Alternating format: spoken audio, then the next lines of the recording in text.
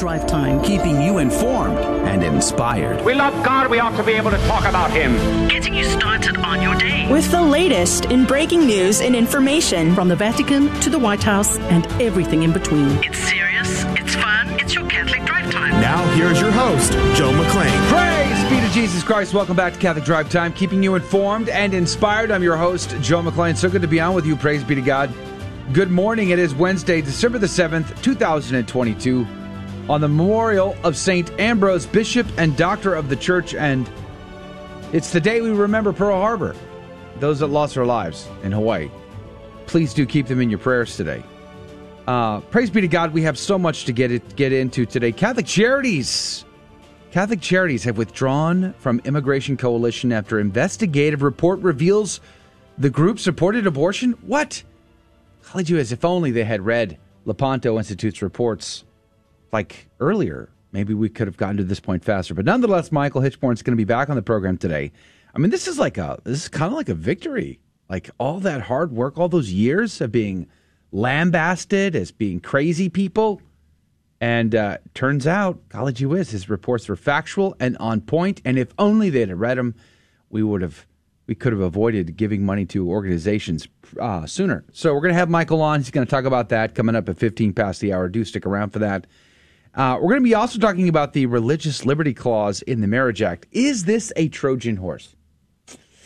That's an interesting question. Brent Haynes is going to weigh in on that at 35 past the hour. David O'Gray is going to be on at the top of the next hour. I'm not sure if you're probably hearing this for the first time. But in Germany, there was a big, huge deal over there yesterday. Some 3,000 agents across the country arrested some 25 people all at the same time. These are people that they accuse of wanting to take over the government because they want to make the Reich great again.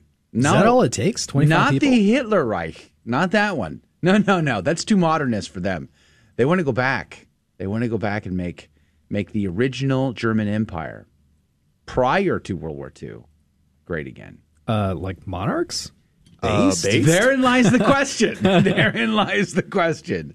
What exactly? Who do these people want? Who are they? But of course, the news outlet is painting them with sort of the January 6th treatment. Oh yeah, So far right individuals. David O'Gray lives there. He is our CDT reporter on the ground. He was there. So he was one of the 3,000. No, he wasn't. He would stand out a little bit in Germany. He might stand out a little bit, but he's going to be on at the top of the next hour to kind of give us some insight into what is going on with that story. So do join us in the second hour if you can. Hey, this is breaking news. Elon Musk confirms James Baker, a former FBI counsel, has been fired. Turns out that he was complicit, apparently, in the cover-up of the Hunter Biden laptop story over Twitter. Also, he scrubbed all the files before releasing them to the journalist of any FBI involvement. So nice. I guess you grow up and you're like, someday I'm going to be a Fed. I'm going to work for the government. It was protocol. And then you go to academy and you become a federal agent. Then they send you to Twitter.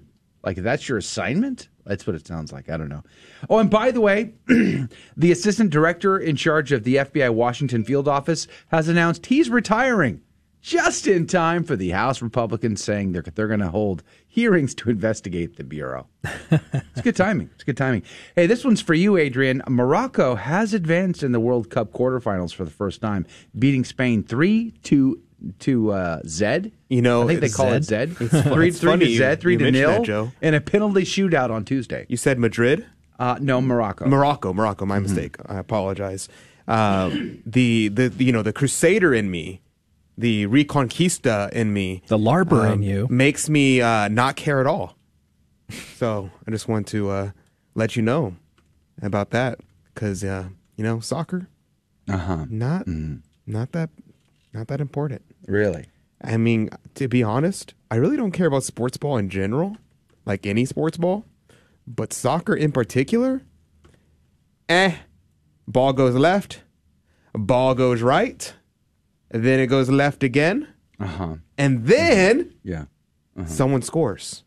And then that's it. Yeah. That's the whole Speaking game. of score, Raphael Warnock defeated Herschel Walker, apparently, So there's a big score for the Dems. The count is in. Yeah. Yes. Mm-hmm. And so now they're going to have a majority in the Senate. And a jury in Manhattan has come back with a guilty verdict against 2 companies of the Trump Organization on 17 counts of criminal tax fraud in a 15-year scheme. Whew. So the scores are in. Praise be to God. Nonetheless, those are some of your quick headlines. We're going to have more coming up here in just a second, but let's pray. Let's get into it. We have a lot to cover today. In the name of the Father, Son, and the Holy Ghost, amen.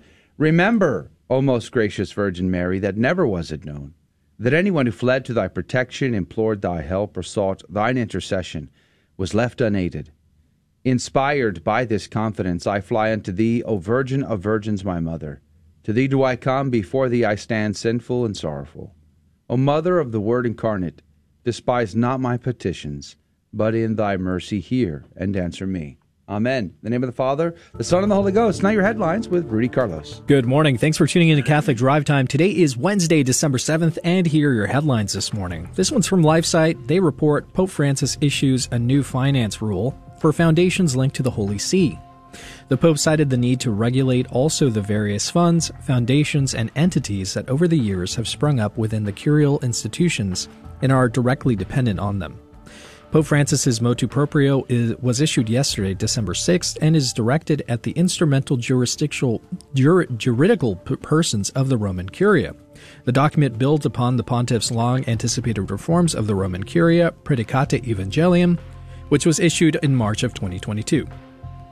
The Epoch Times reports scientists finally know why people get more colds and flu in the winter, in what researchers are calling a scientific breakthrough, with a trademark over that. Scientists behind a new study may have found the biological reason why we get more respiratory illnesses in the winter. It turns out the cold air itself damages the immune response occurring inside of your nose. The Hill reports Supreme Court declines to take up 2020 case against Dominion and Facebook. The group alleged that Dominion's election technology is crafted to influence results, arguing that the voting resources possess systemic and widespread exploitable vulnerabilities. The case against Dominion was previously dismissed by the United States Court of Appeals for the 10th Circuit and others.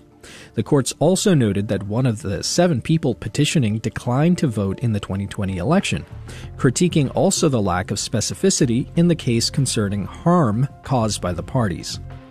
And the Epoch Times reports Meta threatens to pull all of the news from the platform if Congress passes media big tech bargaining bill.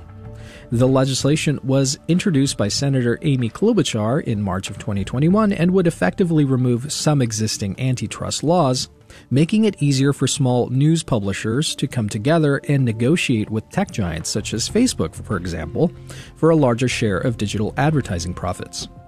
Under current laws in the United States, online and print media outlets are banned from forming a joint coalition and demanding concessions from tech companies to allow their content to be published on the platform. And those were your headline news this morning. God love you.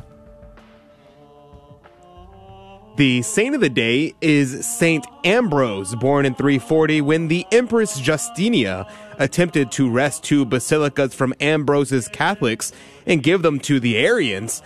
He dared the eunuchs of the court to execute him. His own people rallied behind him in the face of imperial troops. In the midst of riots, he both spurred and calmed his people with bewitching new hymns set to exciting Eastern melodies. In his disputes with the Emperor Auxentius, he coined the principle, the emperor is in the church, not above the church. He publicly admonished Emperor Theodosius for the massacre of 7,000 innocent people. The emperor did public penance for his crime. This was Ambrose, the fighter sent to Milan as Roman governor and chosen while yet a catechumen to be the people's bishop. There is yet another side of Ambrose, one which influenced Augustine of Hippo, whom Ambrose converted. Ambrose was a passionate little man with a high forehead, a long melancholy face, and great eyes. We can picture him as a frail figure clasping the codex of sacred scripture. This was the Ambrose of aristocratic heritage and learning. Augustine found the oratory of Ambrose less soothing and entertaining, but far more learned than those of the other contemporaries. Ambrose's sermons were often modeled off of Cicero, and his ideas betrayed the influence of contemporary thinking and philosophers.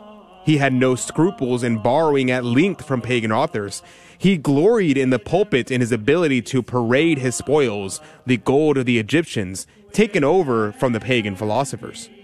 His sermons, his writings, and his personal life reveal him as an otherworldly man, involved in the great issues of his day. Humanity for Ambrose was above all spirit. In order to think rightly of God and the human soul, the closest thing to God, no material reality at all was to be dwelt upon.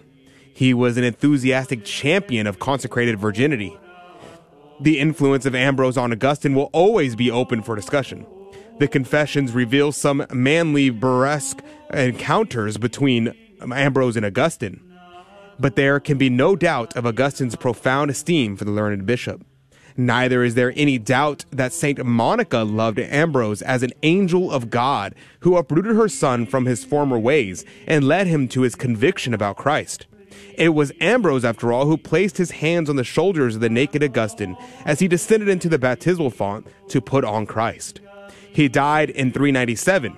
Saint Ambrose, pray for us. Praise be to God in all things. The gospel today comes to us from Matthew chapter 11, verses 28 through 30.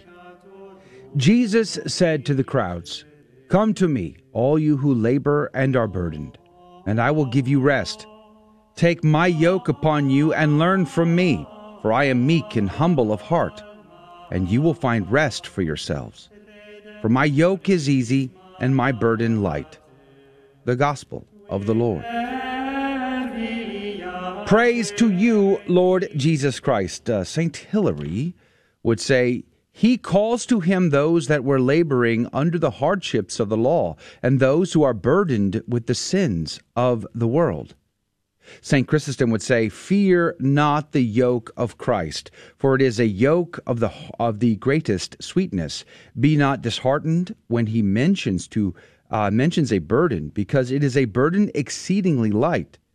If then our Savior says that the way of virtue is exceeding narrow and replete with difficulties and dangers, we must call to mind that it is so to the slothful only.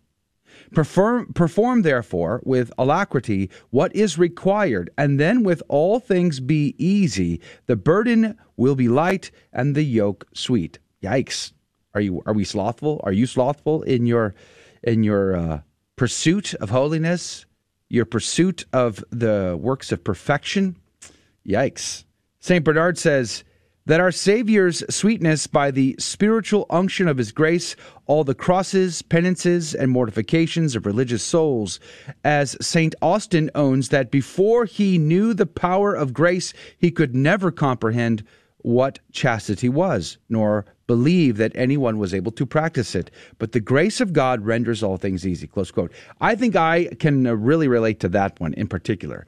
I remember being in our RCIA class and listening to those Beatitudes and having a sort of a miraculous mystical experience there, thinking, there's no way I'll ever be pure. No way. I mean, maybe someday, far from now, because from between here and there, I am a slave to my disordered passions. I was a slave to my lack of chastity. I couldn't even fathom the concept. But yet one day, God gives grace. And with grace, it becomes easy. St. Augustine says, among the virtues and precepts inculcated in my gospel, there are two virtues in particular which I am specially desirous you should learn of me as your divine master. Speaking in the voice of Jesus here, as Augustine does. These are humility and meekness. These are the special virtues which shall serve as the surest means of procuring perseverance in bearing my sweet yoke, which alone can secure that desirable peace and rest surpassing all understanding. It is to pride and the angry desire of vengeance, vices, the opposite of humility and meekness, that all the miseries of this world are to be attributed. These are the virtues which we can imitate our Lord in cultivating, and form which no one can be dispensed. Close quote, St. Augustine. Pray for us. So that's what we have to work on. Let's work against pride. Let's work against anger with humility and meekness. We'll be right back. Don't go anywhere. We're going to be talking about a brand new Lego book and the Holy Mass coming up next.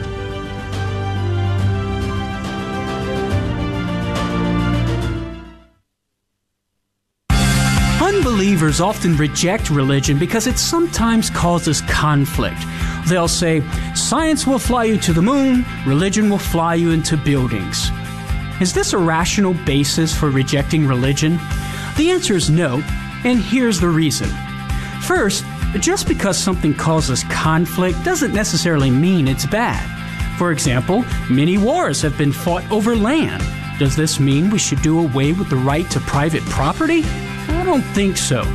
Second, the objection doesn't specify which religions cause war. It may belong to the essence of some religions to spread its message by the sword, and these we should reject, but it doesn't belong to all religions. So, to the question, should I reject religion because it causes conflict? The answer is no. I'm Carlo Broussard with the ready reason for Catholic Answers, Catholic.com. We all know children have a natural innocence and a sense of wonder. Yet our world is full of distractions that can pull families in the wrong direction. But with the help of God and a church family, your children can grow in the security of faith, hope, and love. Weekly Mass provides that critical faith foundation needed in life. So if your family hasn't been to Mass in a while, we'd like to invite you home. Discover more at CatholicsComeHome.org. Praise be to Jesus Christ. Welcome back to Catholic Drive Time, keeping you informed and inspired. I'm your host, Joe McClain. So good to be on with you. Praise be to God. Coming up at 30 past the hour, Brent Haynes is going to be on the program.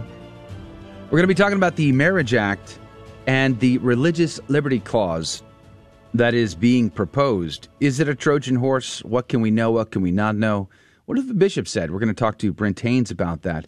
And then at about 45 past the hour, Michael Hitchborn's going to be on from the Lepanto Institute. Great news there. All of the years of hard work of doing all of this research and trying to provide this information to the USCCB and to the bishops seems to have paid off with some Catholic charities withdrawing their support from an immigration coalition after it becomes super obvious of their stalwart support for abortion rights. So all of that coming up in this hour. But joining us right now is our good friend Kevin O'Neill with a brand new book out called The Holy Mass on Earth as It Is in Heaven. Good morning to you, Kevin. Good morning, Joe. Thanks so much for having me on again. Yeah, praise be to God. It's good to see you. How are you, my friend? We're doing great. We just welcomed our 9th child into the world. She's baptized and part of the family of God now, and it doesn't get any better than that. Congrats. Yeah, praise be to God. Congratulations. How's mom? She's doing great. She's defying all of the doctor's orders. She's supposed to be taking it easier than she is, but it's not my doing. Yeah, praise be to Jesus. Now, we had you on a month or two maybe ago, and we were in anticipation of the release of this book. This is the second volume in your series, The Holy Mass on Earth as It Is in Heaven, with Legos. How has it gone? How's the release? It's going great. Sophia Institute Press has certainly done a huge print run with it, and it is being well received. The reviews have been glowing reviews so far, and we don't have any fake reviews out there by any of our friends yet. So that'll be next. That's stage 2 of the marketing plan. Get all your friends and family to leave Amazon reviews. Now, do you have any sense of where it's selling best, or is it Amazon, or do you have any hotspots that you're tracking? I think Holy Heroes is probably one of the big ones. We did open up our own site as well, and we've sold quite a few books directly. What's that site? The name of our site is called uponthisblock.com, which is a fun little play on words. Yeah, BLOCK? Yep, BLOCK. Yes, Upon This Block. And Sophia Institute Press is our publisher, and so they have their channels, and they've just been really, with the wake of the first book, this book has been very well received. Yeah, amen. And the first book went through two prints runs? 4. Went through 4 print runs on that first book, and it's so good. That's one of the nice things about Sophia Institute Press with this most recent one.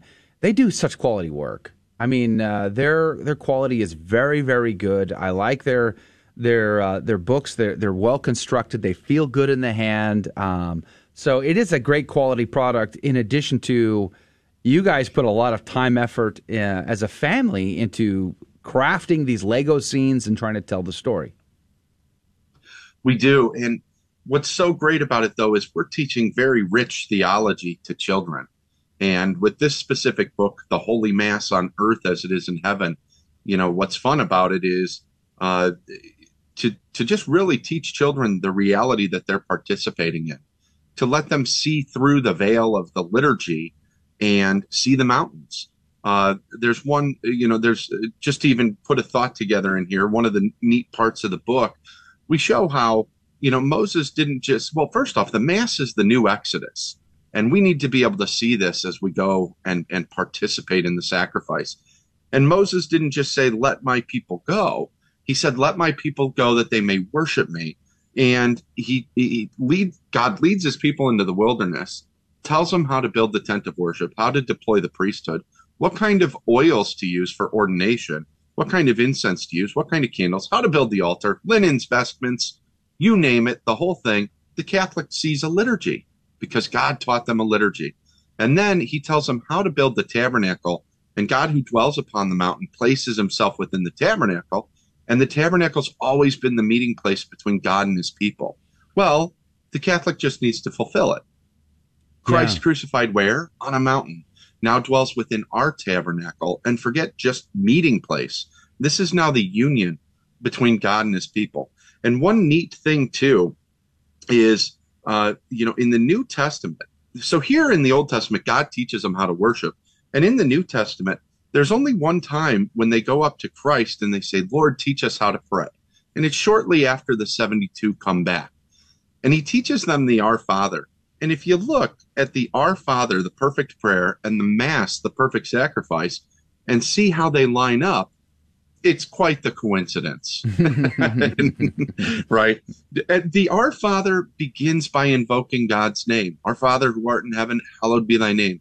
The Holy Mass, we invoke God's name, but not just God's name, the revealed Trinity as Christ our Lord had taught us. And then in the Our Father, after God's name is invoked, heaven and earth come together. Heaven and earth come together in the Mass. Thy kingdom come, thy will be done on earth as it is in heaven. The next verse is then, give us this day our super substantial bread, as St. Jerome translated it. For anybody hearing that for the first time, that's a more accurate translation. Yeah. Super substantial bread. It's not a pizza. It's not a hot dog. Amen. It's the Eucharist. Amen. First and foremost. And in the Mass, we are then given, after heaven and earth come together, that super substantial bread. And in the Our Father, after receiving the bread, what's next? Forgive us our trespasses as we forgive those who trespass against us. And our Lord said, this is for you and for many for the forgiveness of sins. And then the Our Father sends us, lead us not into temptation, but deliver us from evil. And here the Mass, then the Mass literally means to send, to go. And so the perfect prayer is said in front of the Eucharistic sacrifice during the perfect sacrifice. And it's just such a beautiful thing that we get to participate in. And God has taught us how to worship. And we see both forms right there in front of our very eyes as the one faith, our Catholic faith, that can make a mountain move, does make the mountain of Calvary present every time we're there. Amen. Well said. We're living in a day and a time where fewer and fewer Catholics actually believe what the Church teaches, especially in regards to the liturgy, to the Holy Mass. We're seeing that statistically. It is a very sad state of affairs. And I think a book like this can be a powerful tool for the next generation. Kids can experience the Mass in a way that they can relate to, understand, and make it fun at the same time. And yet they're going to end up having a deeper, more concrete understanding and belief in what Holy Mother Church has taught for 2,000 years, more than their parents or grandparents are going to have. I mean, that's how powerful this book can be.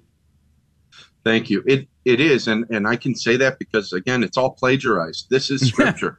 These are the things the early Church Father was teaching. When people say, oh, I wonder what the message was that they were teaching that caught people on fire. It was, they put the Gospels together. I mean, when you can see that in the Garden of Eden, when they were kicked out and sin was coming into the world, an angel was stationed in the east with a fiery sword.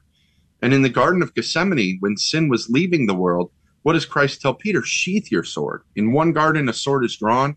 In the next garden, the sword is sheathed. And in Eden, when sin came into the world, when they were kicked out, the ground was cursed with thorns. And in Gethsemane, when our blessed Savior left Gethsemane, he took our curse and crowns himself with it. When children can understand and finish the thought, people say, oh, that's deep theology. That's not deep theology. That's incredible theology, and children can understand it. When they can look at the crucifix and now complete the thought of the crown of thorns, it's more powerful than anything else for transforming the heart. Yeah. Because the purpose of life is to know, love, and serve God, and you have to know him in order to love him, and then you have to love him to be able to serve him. And it's in that order for a reason. Yeah, amen. And you got 17 days before Christmas hits. So I know that because there's a ticker right here on your website telling me I have 17 days, 17 hours, 35 minutes, and 10, 9, 8, I mean, it just keeps going. That clock is ticking away fast. So you can order now. I think you can still get delivery before Christmas, right? I mean, we've got 17 days. It should be plenty of time. Easily. And our site right now is, otherwise I would share a promo code with you, but everybody gets a discount now. It's right at $30, I think, and 95 cents and free shipping if you order through us.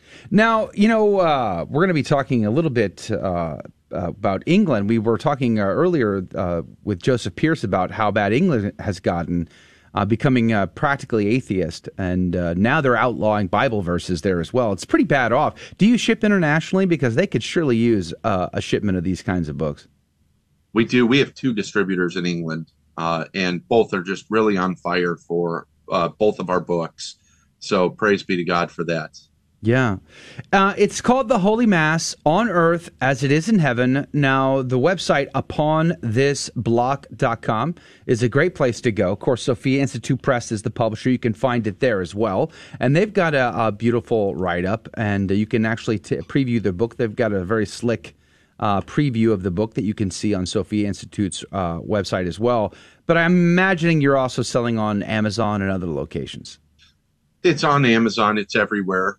Always support your local Catholic bookstore as well. Please do that. Yeah. The slick part on Sophia Institute's website is that you can see 200. I'm seeing 242 pages. 200, or the whole thing must be 242 pages, but we get a preview of it, so you can actually flip through the introduction of this, and you can see a few of the pages with the images and see some of the storyline for yourself. So it's a great way to taste test this thing and then make your purchase in time for Christmas. So these make excellent gifts for your children or for other people's children that you might know, friends and family members. These are great stocking stuffers. I would say it's too late for St. Nicholas, though. Yeah, a little bit. Real quickly, we have about 2 minutes left in our conversation. What do you have planned for the future? Is there a next one coming out? Because now this is the second one. So a third one would be about what kind of topic do you think? Well, God willing, there's enough work for a lifetime in front of us, especially the balance of life in trying to remain gainfully employed as well as put books together. Unbeknownst to most people, when you write a book, it does not automatically change your status. Weird. However, preach it, brother. Preach it.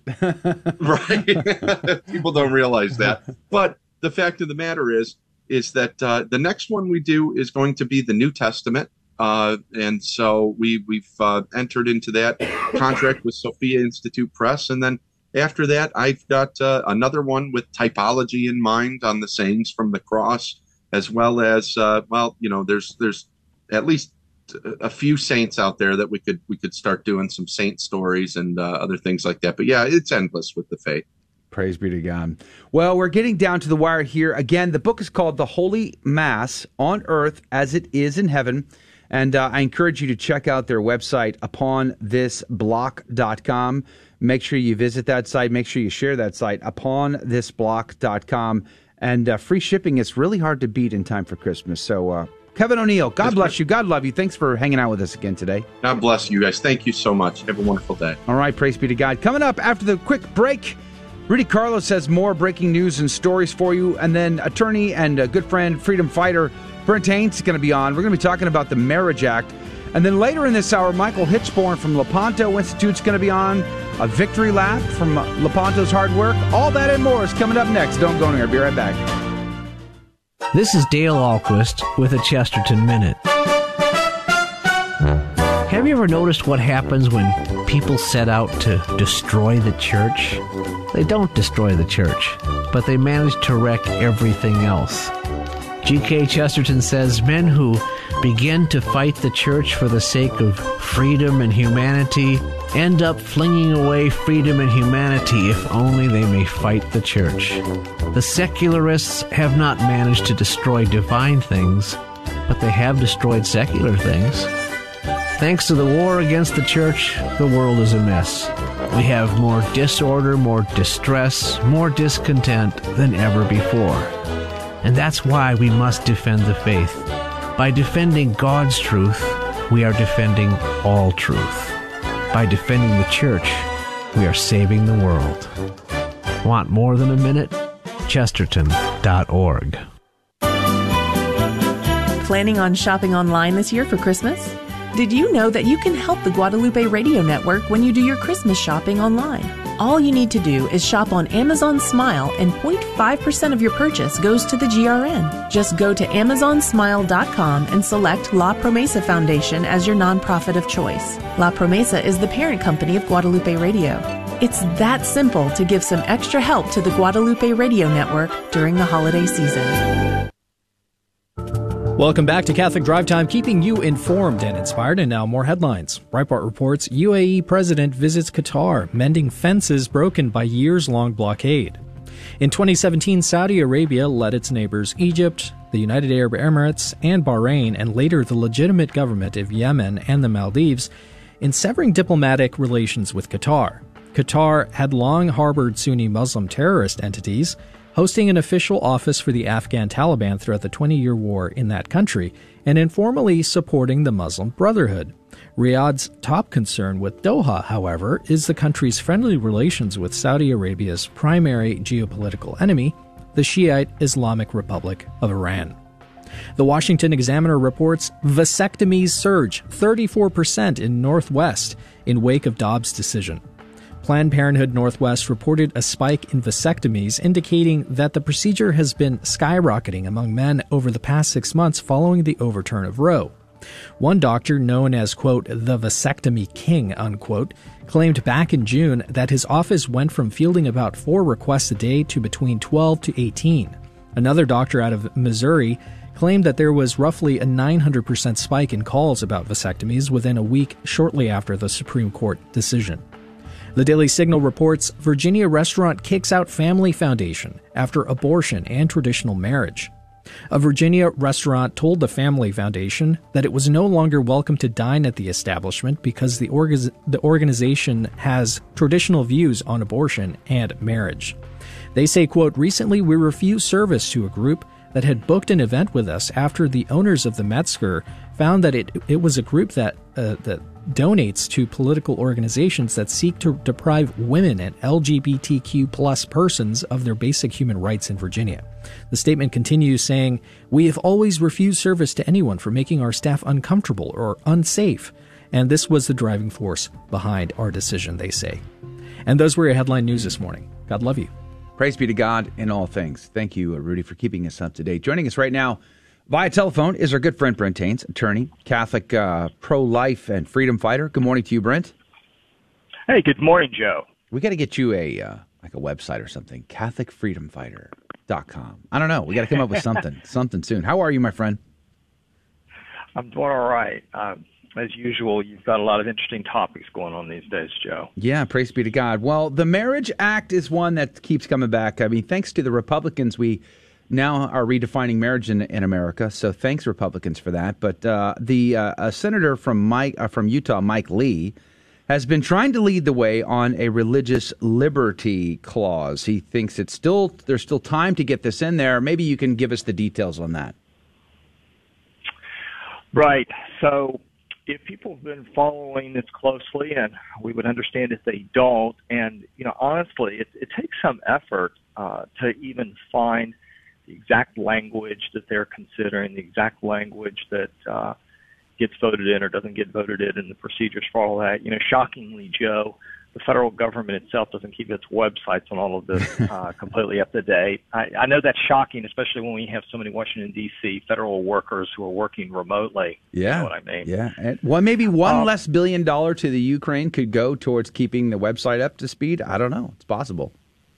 Well, I don't know if that would help people who work remotely and don't even bother to check into their email, but that's another topic, right? A lot of the Republicans who voted to advance the bill did so because of an amendment.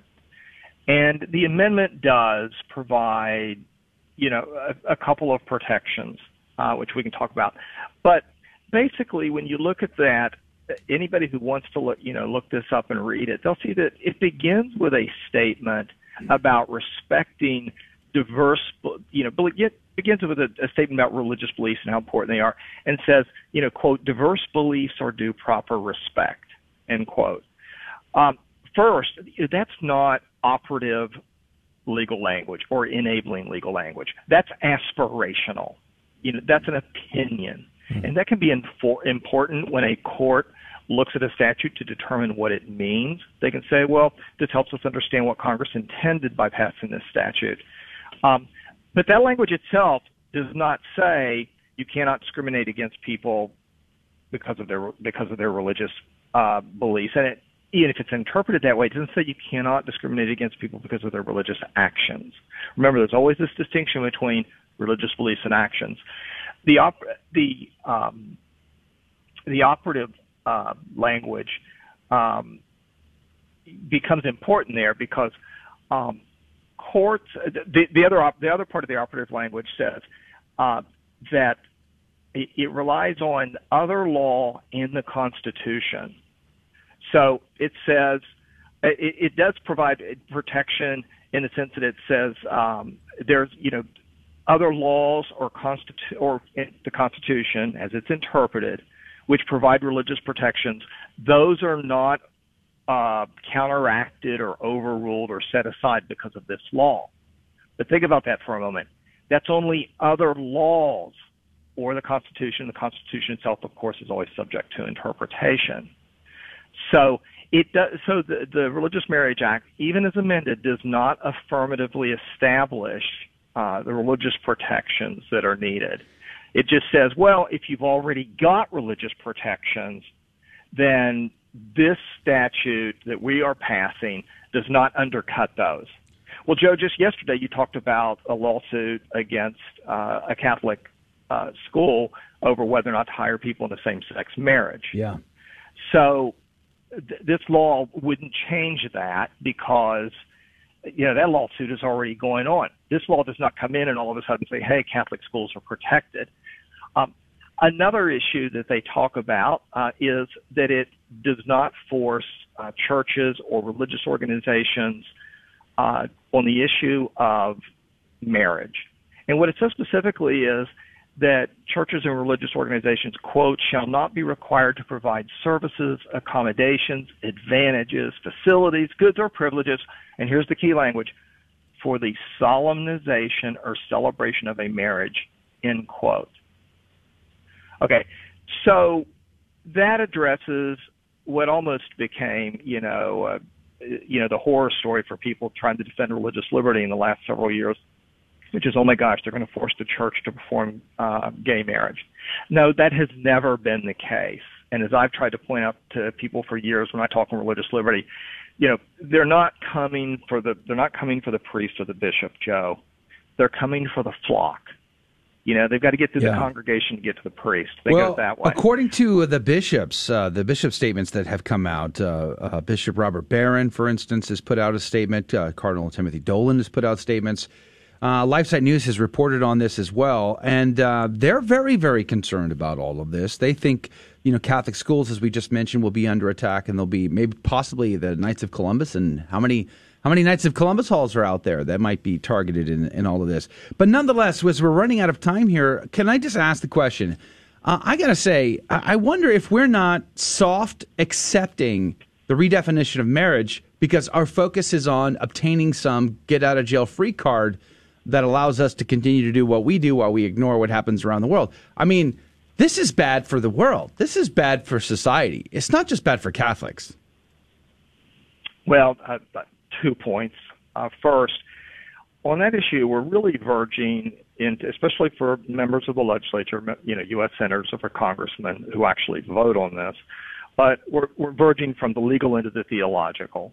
And I'm not a theologian. I don't even get to play one in court. But I will point out that His Holiness John Paul II, pointed out. He stated, he talked about the principle of whether or not you could support the lesser of two evils, especially in terms of the legislator in a legislative context, voting on legislation. And here, that was an abortion, but here it's essentially the same principle. Mike Lee, for example, went on the floor of the United States Senate and gave a very calm, very clear, very, charitable description of his goals and why he proposed his amendment, which was rejected, an amendment which would have actually protected religious freedom. And he said, I'm at the table. If you, the Senate, pass this amendment, I will vote for this law. So he was offering to trade his vote for this gay marriage law at the federal level if they would accept his amendment. So, yes, he would in that sense have been voting for gay marriage. But what he was doing was establishing, protections for religious freedom and especially the ability to exercise religious beliefs. And the second, so first, I know, I believe it or not, Joe, you got about 60 seconds. There are fans of John Paul II, but first of all, that's a theological issue, and none other than John Paul II has said that could be done. The second point would be that gives us the room to continue the discussion, not just to act according to our beliefs, but to continue to engage society and engage people in the debate about whether or not this is really a good idea. Right. I do agree with that. I mean, as if I were a card player, I wouldn't want to put all my cards out just because of the principle. But nonetheless, I wonder whether or not we keep our eyes on the prize here, and that is the absolute conversion of the rest of the world and society itself, and never acquiescing the point that this is horrible for all human beings, not just Catholic ones. But I wonder, because all of the talk, all of the language that we hear about this is, as long as we get to do what we do, then we don't care. I mean, it's very concerning that we might have forgotten what we're supposed to be about. But we're going to have you back because we're out of time right now. And Hitchborn's coming up next. Brent Haynes, we're grateful for you. God bless you. Thanks for your insight. Thank you, Joe. All right. Don't go anywhere. Real quick break. Then Michael Hitchborn from Lepanto is going to be on to talk about a victory. A victory. Praise be to God. That's pretty rare. We'll be right back. First off, I'd just like to say I did 5 years in prison in Texas, and thanks to the Guadalupe Radio Network down there and your ministry, there is a lot of us getting back on track. And especially a big thank you to all your donors who donate to the network, and it really helps a lot of us felons find the way and find that the Catholic truth and get back on track. So really thank you for that. The Guadalupe Radio Network. Radio for your soul. Hello, this is Steve Gleason with your 1-minute tool for Catholic evangelism. Here's the question for your non-Catholic friend. Do you really believe in a secret catching away of the church called the rapture? The pages of your Bible are empty of that type of talk. So here's your 3 best friendship tools for Catholic evangelism. Number 1, solid biblical doctrine is time-tested. This rapture idea got its wheels rolling by John Darby in about 1830. I mean, have you heard of a third coming? You know you haven't. Secondly, God's nature. There's no reasonable premise in Scripture, let alone in moral reasoning, for the results of a rapture scenario such as this. A Christian pilot is yanked, raptured, out of his jet, while scores of the remaining passengers who are not Christians violently crash to their death. Meanwhile, said pilot is basking in the presence of God. This is absurd, and believe me, this is preached day in and day out. Thirdly, bad fruit. The preacher at your church says, tonight, don't you be left in that pew alone while that person next to you gets raptured straight up into heaven. That, my friend, is folly with no foundation. Praise be to Jesus Christ. Welcome back to Catholic Drive Time, keeping you informed and inspired. I'm your host, Joe McClain. So good to be on with you. Coming up at the top of the next hour, if you can join us, of course. We'd love to have you. David O'Gray is going to be on to talk about a breaking story out of Germany. Police arrest 25 suspects in plot to overthrow the state. What is that about? David O'Gray will catch us up on all the stories there. But we saw in LifeSite News this great headline: Catholic Charities withdraw from Immigration Coalition after investigative report reveals group supports abortion. What? You don't say. If only some entity had been reporting on this stuff for years, maybe we could have gotten here faster. Michael Hitchborn rejoins us from Lepanto Institute. Good morning to you, Michael. Good morning. Happy to be here. What, couldn't you guys have done something about this before? I'm just curious. Well, it's just one of those situations where, gosh, maybe if I was paying more attention, I could have, got to this sooner. Yeah. What's it like to win? Did you drink champagne when you saw this? I'm still processing it. This has got to be a rare treat. I mean, you guys have put in at Lepanto a lot of hard work over years now, gathering this information, providing it to bishops and other organizations, and for the most part, it seems to have fallen on deaf ears. And here we see an actual result. Yeah, well, and now I will call this a partial victory, because the fact of the matter is that the organization Protecting Immigrant Families, one of the stipulations that it had for membership is that the organizations who are members are allowed to disagree with formal positions they take, but only in private. They were not to give any public disagreement to anything that goes on from the coalition. And when I revealed to the USCCB and those Catholic charity organizations that PIF had taken a formal position in favor of abortion, even vowing to fight for reproductive rights, the USCCB and those Catholic charitable organizations just kind of backed away. A couple of Catholic charities did give a statement to LifeSite News, which is good. But the United States Conference of Catholic Bishops is just slinking away in silence and not saying a word. Why would they do that? Well, it's probably because the reason that I discovered that they were a part of PIF to begin with is that 3 of their CCHD grantees are members of PIF. Wow. So if the USCCB has to back out of this coalition, then by extension, they have to withdraw their funding support for those 3 CCHD grantees, which further legitimizes our criticisms of the CCHD. Yeah. The USCCB doesn't want to acknowledge that. It is frustrating at best. I mean, if you had to guess, what percentage of bishops would actually read the reports that you put out? 1%. Just 1%. Mm-hmm. I believe that. I believe that. Having heard from a bishop personally that they don't read these documents, they just assume that it's manipulative and gaslighting and all the rest. And I'm like, just read it, because all they're doing is reposting the actual opinions of these organizations. They're not interpreting them. They're just reposting them. It's like the libs of TikTok thing. You don't need to reinterpret them. Just let them speak for themselves. They'll tell you. And in this article over at LifeSite News, it becomes clear that PIF doubles, triples, quadruples down on the issue. Well, oh, absolutely. And here's another thing.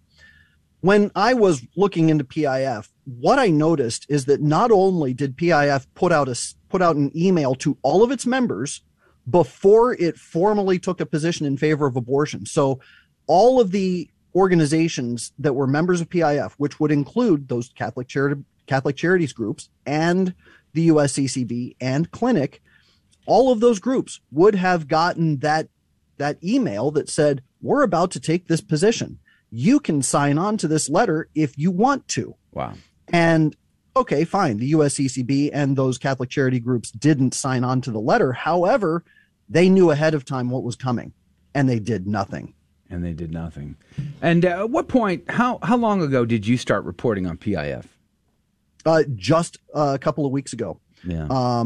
It was, in fact, I think it was just last week. My days are mixed up now. Everything's kind of running together. I'm sure. But it was just last week that we reported on PIF. And again, the only reason that we discovered anything about it is because we were chasing down several CCHD grantees. That's it. Yeah. You know, it's interesting because yesterday when we were talking about this victory, I was thinking to myself, this whole situation, well, is this like a backtracking, or like things going to actually get better? Or is it just pointing to something to say, hey, look, we fixed it. Now y'all can start donating, stop complaining. I'm kind of cynical now, and I'm kind of thinking to myself, well, did anything really change? They got rid of one thing. Can we start donating to these organizations now? Are they good now? Like, what are we talking about here? No, I think that the USCCB is slinking away in silence because they're hoping that nobody covers the story. I think they just want this to go away. And that's the only reason that they quietly withdrew from the coalition, and why those Catholic charity groups, for the most part, quietly withdrew as well. Like I said, they gave a statement to LifeSite News, which is good, but there's no public statement. There's no announcement on their website or formal condemnation of what PIF had done. I mean, I'm sorry, if I was a part of a coalition and that coalition had done something horribly wicked, let's say that they'd started a parade with Nazi flags and made all sorts of racial epithets, I would immediately withdraw from the coalition and put out a formal statement putting as much distance between me and that coalition as I possibly could. Yeah. But the USCCB and those Catholic charity groups have said nothing on their own, except for the few that mentioned something to LifeSite News. They've done nothing to put distance between themselves and that coalition. In fact, Clinic said, gosh, we're so sorry that they did this. I mean, that's limp-wristed and weak. Yeah. Almost 20 years ago, I tried to help New Hampshire pass legislation that would allow pro-life license plates to be a thing there so that we could obtain pro-life license plates to help the pro-life cause. And I remember going and asking friends and family, and I asked my Baptist friend, and he asked his pastor, and his pastor said, there's no way we would be unequally yoked with Catholics. And I remember listening to him say that to me, and I thought, this is the most insane thing ever. Like, you won't even help us get the pro-life plates passed. What kind of people are you? And yet the Catholics are like, well, courts, abortion, okay, other contraception, whatever. You're doing great by immigration. You're doing great by this, that, or the other thing. But we just give a pass to these gravely immoral, deeply troubling things. A number of years ago, I had a conversation with somebody at Catholic Relief Services about one of the groups that they were giving millions of dollars to, called Population Services International. Population Services International is this organization that was created by a pornographer reducing population growth by spreading contraception. That's why the organization existed. And CRS had given them $3.5 million. And I asked the communications director at the time, well, would you ever give such a grant or give such a pass-through grant to Planned Parenthood? He said, no, we would never partner with Planned Parenthood. I said, well, why would you then partner with this organization, which is just as bad? He said, well, when we consider who we're going to partner with, it has to do with the preponderance of their work, which means for them, there are no non-negotiables. They just want to have a relationship with an organization they think is mostly on their side. Yeah. And it kind of makes me think about the bishops recognizing there needs to be a Eucharistic revival in this country. I mean, you think? Golly gee whiz, look at the stats. It's not great. But maybe we just start by actually believing what we teach and taking a firm stand on what we teach. Because we know in the end it's ultimately the best thing for all of society and humanity itself. And we keep compromising. We keep looking wishy-washy, mushy. And I think young people see that mushiness and they're like, it's just uninteresting. I think that I think that we have to take it a step further and recognize that the real problem that we're facing is that there is no sense of urgency because there is no sense of eternal hell. And if our bishops, if our priests, if these organizations recognize that ultimately the only thing that matters is how many souls we bring to Christ and how many souls we deflect from the fires of hell by saying, hey, don't go down this path. Don't participate in these evil things, because if you do, you are putting your eternal soul at stake. But there's no sense of urgency. And why is there no sense of urgency? Because they've bought into the von Balthasarian lie that we could possibly hope that all men are saved. And it's insidious, but it's crept into everything that the Catholic Church is about, which is why these charitable groups think it's okay to kind of work with these other organizations, or, you know, even if they're pro-abortion or they're pro this or pro that and it's a bad thing, well, we can still work with them because ultimately it's about humanity. It's not about the salvation of souls. Amen. All right, we're almost out of time here. What would you like to see? I mean, I have to tell you, I think this is a bit of a victory, even though it's not as big of a one we would love. Where would you like to see it go from here? Well, I would like to see a statement from the United States Conference of Catholic Bishops acknowledging that this was a problem and putting a lot of distance between themselves and this organization, because what they did was extremely wicked. But the next step is that the USCCB's got to look inwardly and say, is our Catholic Campaign for Human Development actually doing any good at all? Because 30% of every organization that we granted to in 2020 to 2021 is directly involved in the promotion of abortion, contraception, homosexuality, and Marxism.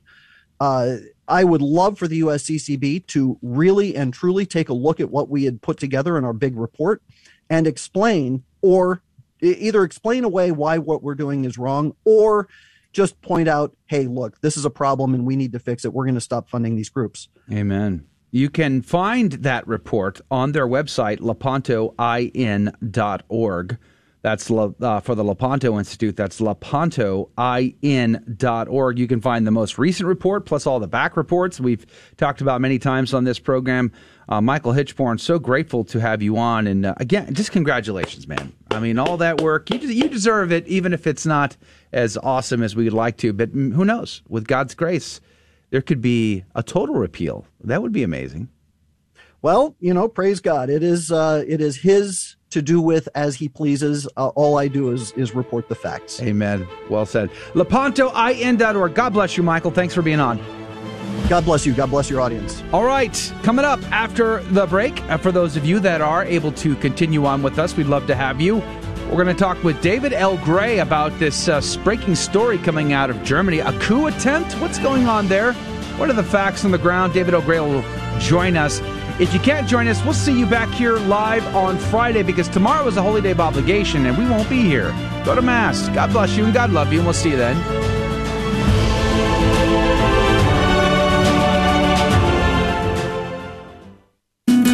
Hey, Donnie, when we see Christ on the cross, what do we call that? A crucifix.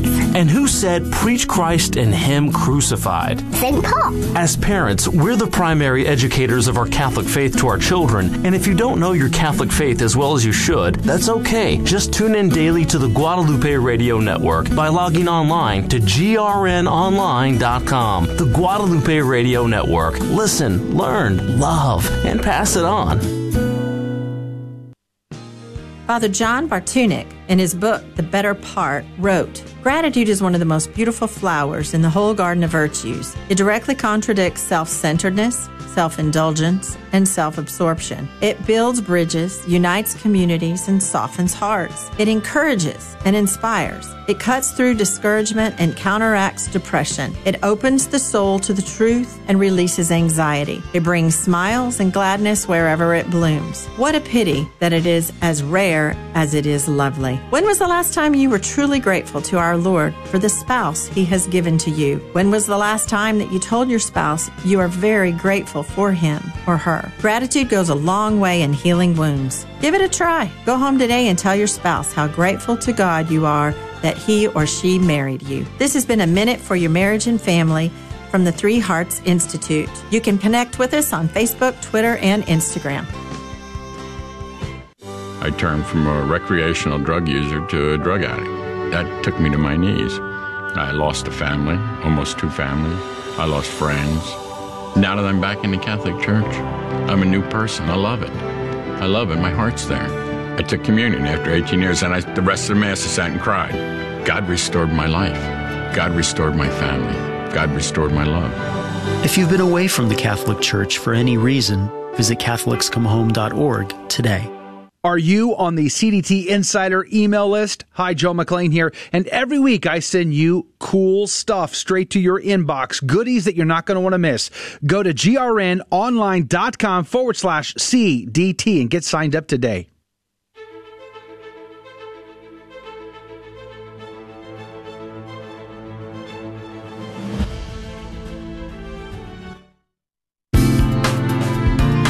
Hi, I'm Vilma from St. Thomas More Parish. You're listening to AM 1430 KSHJ Houston, part of the Guadalupe Radio Network, radio for your soul. Our Fear and Trembling is on the agenda. You could win prizes. It's fun. Have a laugh with us. Be our first caller when I give you the phone number at 15 past the hour, and you get to be our contestant. So again, I'll give you that phone number, and as long as you're the first caller, you get to play. We're going to pull the prize out on Friday. We're off tomorrow, but we'll play again on Friday morning and draw the winner out, so you still got 2 chances. So don't hesitate. Call as soon as you can at 15 past the hour, and I will give you that number. Or you can go to our website, and you can steal it off the website there and get on hold earlier if you'd like. grnonline.com/CDT. But tomorrow is the Feast of the Immaculate Conception of the Blessed Virgin Mary, praise be to God. And it is a holy day of obligation. Unlike most holy days, who get moved to like Sunday to make life easier. This one has not been. So you got to go to Holy Mass. So make sure you get to Mass tomorrow. Wake up early, go to the daily Mass, or go up to your boss and just say, listen, pal. Chief, I tell you what, there's something more important than this job. Yeah. And I think you know what I mean. Yeah. He's like, yeah, I'm going to Mass too, dude. What's your problem? Hello? You want me to drive? That would be kind of funny, actually. That would be cool. But nonetheless, make sure you're planning to go to Holy Mass tomorrow. It kind of reminded me of Therese of Lisieux's parents. They'd get up to go to daily Mass with the whole family at 5:30 in the morning. Like every day, not just on Sundays, not just on that one holy day, but every day they would get up to go to Holy Mass. And they got up for the early Mass. So, yikes. What was that commentary in the gospel about being slothful? And yikes. That's how I'm feeling right now. Ooh. Hey, make sure you are hanging out on our CDT Insider email list, by the way.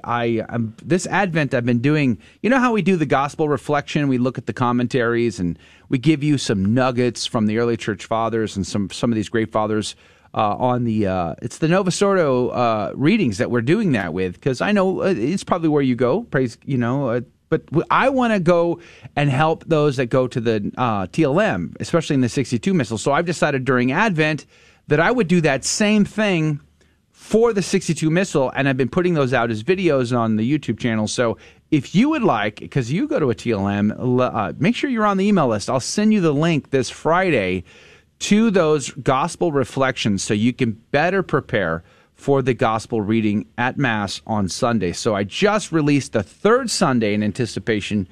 Can you believe we're already going to be in the third week of Advent? It's like, you got to check out this video. I have to say, stop because it. Don't do it. You should see the lighting. Avoid temptation. You should see the lighting. It's pretty wild. Get thee behind me, Satan. I mean, all I'm saying is go check out the lighting in this video. Go to YouTube and check it out, and then leave a comment down below on what you notice. Yeah, don't do that. Whatever you do, don't do that. Focus on the material, the content, not the lighting.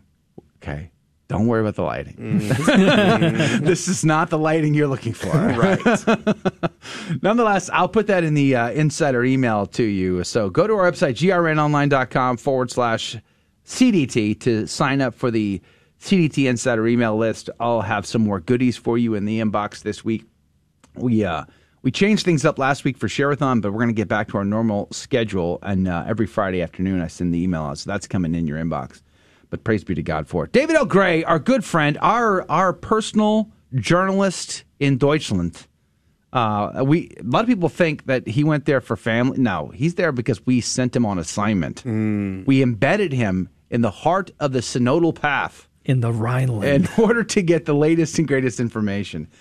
Guten Tag, mein friend. How are you?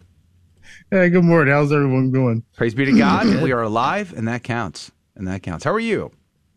I'm doing well. It was a lot of traffic. I hear a lot of construction. It takes. What I found out about Deutschland, at least in this area, is that when these people commit to construction, they commit. I mean, they commit so strongly to this that it takes about 12 months to get something done. Yeah. So it's that fast. Wow. Come to Texas. I also found out years. that they have these like cameras everywhere that monitor your traffic. I just thought these were like CCTV cameras, but apparently, based upon a mail I've been getting, so basically I have a bunch of selfies that the government of Germany has taken pictures of and sent them to me, and they want me to pay money. Very courteous for the selfie of them. that they sent for me. They call these things traffic tickets. I don't know if you heard of them. Yeah, we used to have those here actually, and then the local ordinance government, everybody flipped out. They and was voted them out. No, you're not allowed to do that. Yeah, they had to tear them down and get rid of them. They're still up. They just don't work. Well, not in the Woodlands. Weird. The Woodlands, they tore them down. Millions of dollars they wasted of taxpayer dollars on that, and they got rid of them. Wow. But those are called the CCP cameras, David. You should have known that. But nevertheless, have you? I'm just curious. Have you had an opportunity yet to enjoy the Autobahn and take things up a notch or two legally? Yeah. This is the problem. It's not everywhere is unlimited speed. There are speed limits in Germany, so there's only sections that are unlimited. But here's the thing, though. It's like where I live at, I can get on the Autobahn, get on the A2, and go. But then, like 100 meters before I'm supposed to slow down, it just drops. It says drop to 100, and then like 20 meters later, drop to 80, then drop to 60. It's a speed trap. No one should be able to go from like 180 to 110 or 100 that fast. What are you driving, David? Kilometers. Like what kind of car are we talking about here? It's just a Volvo. Just a Volvo. Yeah. Is it like the V5 turbo? What are we talking about? Oh, so 180 kilometers. So we're only talking about, what is it? 180 kilometers. What 130, 120? Okay, you're still going pushing. fast. You're still moving, my friend. Miles and kilometers. I was trying to make it sound better. So miles and kilometer. Okay, I'm going fast. I don't think my car can go that fast. Yours might fall apart if you try. It wasn't that fast. It was just okay. It was pretty fast. But I learned my lesson though. They're and the tickets aren't expensive. They're only like $30 a piece, but it's starting to rack up, right? Yeah, I'm sure your wife is loving this. This is a good plan. Well, we all remember when Father Keller got kicked out of Japan. Well, soon, maybe David O'Grady will get kicked out of Germany. And you can write a book and you'll be famous. Praise be to God. Exactly. Let's talk about this breaking story out of Germany this morning. German police arrest 25 suspects in plot to overthrow the state. That sounds like a big deal. What's going on? Yeah, it is a big deal. I'm hearing a lot about it. Well, you turn on the English speaking German radio, they're talking about it. It's in all the print papers. It's a big deal. Now, backstory: this is something that does happen on occasion. There are these Nazi cells that the German police, they do monitor, and there have been raids in the past. I think there was one earlier this summer. So this is a thing. The different thing about this one is that it was very well organized, and they had actual prints, low-ranking prints, royalty, that they were going to install. So they're monarchists. Yeah. So the reports say that a group of far-right, what they're calling far-right ex-military figures, they plan to storm the parliament building in the Reichstag and seize power. A minor aristocrat, that is Prince Heinrich XIII, 71 years old, is alleged to have been central to their plans. According to federal prosecutors, he is one of two ringleaders among those arrested across 11 German states. The plotters are said to have included extremists from what's called the Citizens of Reich movement, which has long been in the sights of German police over violent attacks, and so they're calling racist conspiracy theories. And so the body of these things that are called conspiracy theories is that this sect, they say that the Republic of Germany is not real. Wow. They don't recognize it. These people tend not to pay taxes. Yeah. So it's a whole thing. But so these raids went over, I think they had 130 raids overnight. Many people detained, 25 arrested. So it's a pretty big deal just about how organized now, it was. Listen, I'm not the smartest man in the room, but I was the 10th grade history student of the year. And I also watched Valkyrie with Tom Cruise.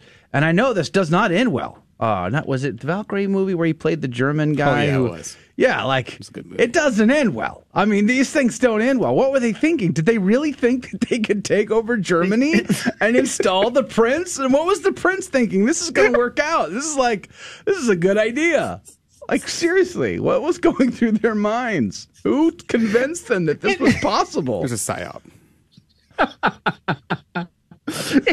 And this one had to be thinking, like, and the people who are like installed that were like infiltrated this whole plan, they just, I mean, they're like, they had to be like laughing out loud as these guys are talking in a Zoom meeting or something like that. They actually did it. Can you believe it? Like I didn't think they were going to go through with that. Oops, my bad. Like now, I mean, this is a very serious deal. I mean, thankfully, unlike the Nazis who went and arrested everybody in the middle of the night, they usually just shot them the next day.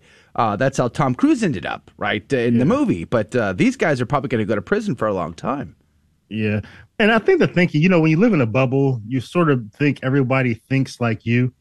And so I could see them thinking that a lot of people in Germany are on board with what they're doing. So they're thinking if they install this prince, this person who does have lineage going back, you know, a long time, that he'll be some sort of person who everyone will rally behind, like, the king is back. Yeah, like Bonnie Prince Charlie. That really worked out, okay? Because, that he ended up dying a drunk or something. I forget, but nonetheless, these things don't tend to work out very well. Now, what's interesting about this story is they seem to be getting the January 6th type of treatment there. I mean, that's what the headlines seem to be indicating. They were mixing this story up with, these people were anti-vaxxers, these people were QAnon. Is there anything to that? Yeah, so that's what I'm suspicious about. Whenever I hear that these people believe in conspiracies and QAnon, you know, what's true and what's not true here. So what's true is that these guys had guns and they were going to like take over something to try to do it. I think that's what's true. But trying to pitch the idea that these people are so extreme in thoughts and action from everyone else, I don't. You know, that we have to be a little bit more critical about everything that they say that they believed. You know, I think it's just a way to make them sound really deranged. Other than, hey, these guys really don't like the government and the things that's going on, and they wanted to overthrow it. So. Yeah, I totally agree. You know, there's definitely a move there to smear these people, and they just call them names, and you know, they just kind of their ideas are just dismissed. But you know, I'm wondering, we had a conversation with some Chinese folks here, and they were talking about returning democracy to China, and I asked them the question off air. Of course, I asked them, you know, is this really the will of the people? You know, because China has been a monarchy and an imperial force for a long time in their history, right? Was there any sort of movement in Germany at the moment that actually wanted a return to monarchy? Yeah, I have to look more into that. That, you know, how big is this movement? I wonder if we can actually find a poll in Germany saying, "Hey, yeah, we want the king back, right? We want the princes back." But just obviously, it's not something that, you know. I'll take that back. There is some resentment. I do know there is resentment about Americans being here. I know that's a common thing. About, you know, just, you know, we won't leave, Germany lost World War II and Americans are still here.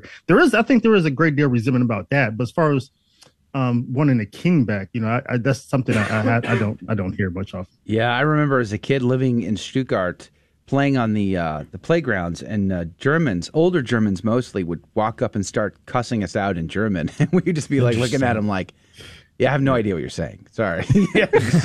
I'm at a complete loss. Sorry. You know, the other thing, as we're running out of time here, I had a friend once who served in the German military, and he told me how much the German people really did not like the German military. And there was just a lot of resentment, which, he wanted to serve his country. He wanted to be proud of his service, but the society didn't allow him to be proud of his service. It seems like a crazy thing, too.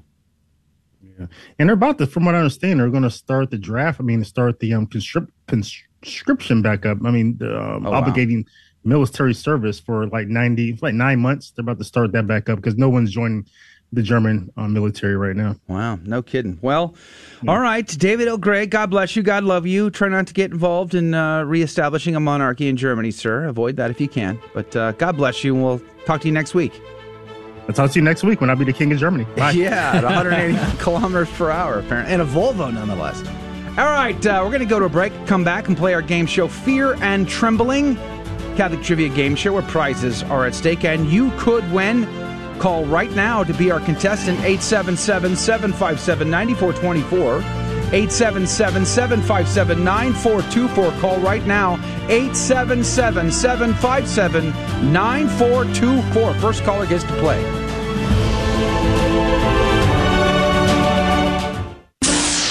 In Romans chapter 3, it says that none is righteous and that all have sinned. But the Catholic Church teaches that Mary is without sin. How can that be?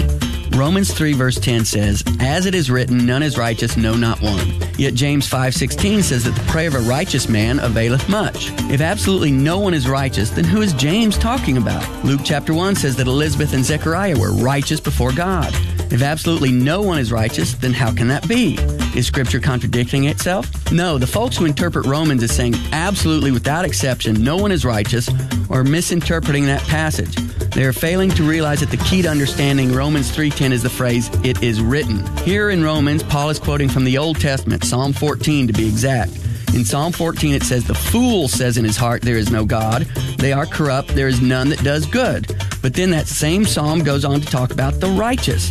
Well, if none has done good, who are the righteous people the psalm is talking about? Obviously, when the psalmist says that none is good, he is talking about the fools who say there is no God. He is not talking about absolutely everyone. Just so Paul when he quotes from this psalm. Paul is not saying absolutely no one is righteous. If he was, then how do you explain all the Old and New Testament passages that refer to the righteous? In Romans 3:11 it says that no one seeks for God. Does that mean that absolutely no one is seeking God? No, to interpret it that way would be ludicrous. Just so verse 23, which says that all have sinned. Babies haven't sinned, have they? Little children haven't sinned, have they? No, this is not an absolute. There are exceptions. So it is perfectly legitimate to say that these passages from Romans, when interpreted in context, in no way conflict with the Church's teaching on Mary being without sin. A beacon of truth in a troubled world. This is the Guadalupe Radio Network, radio for your soul.